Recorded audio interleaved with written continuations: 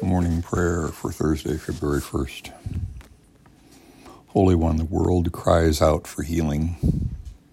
We are staggered by the immensity of its pain, grieved by the enormities of its sorrows. We don't know where to start. We can only reach out to one at a time, take their hand, lift them up.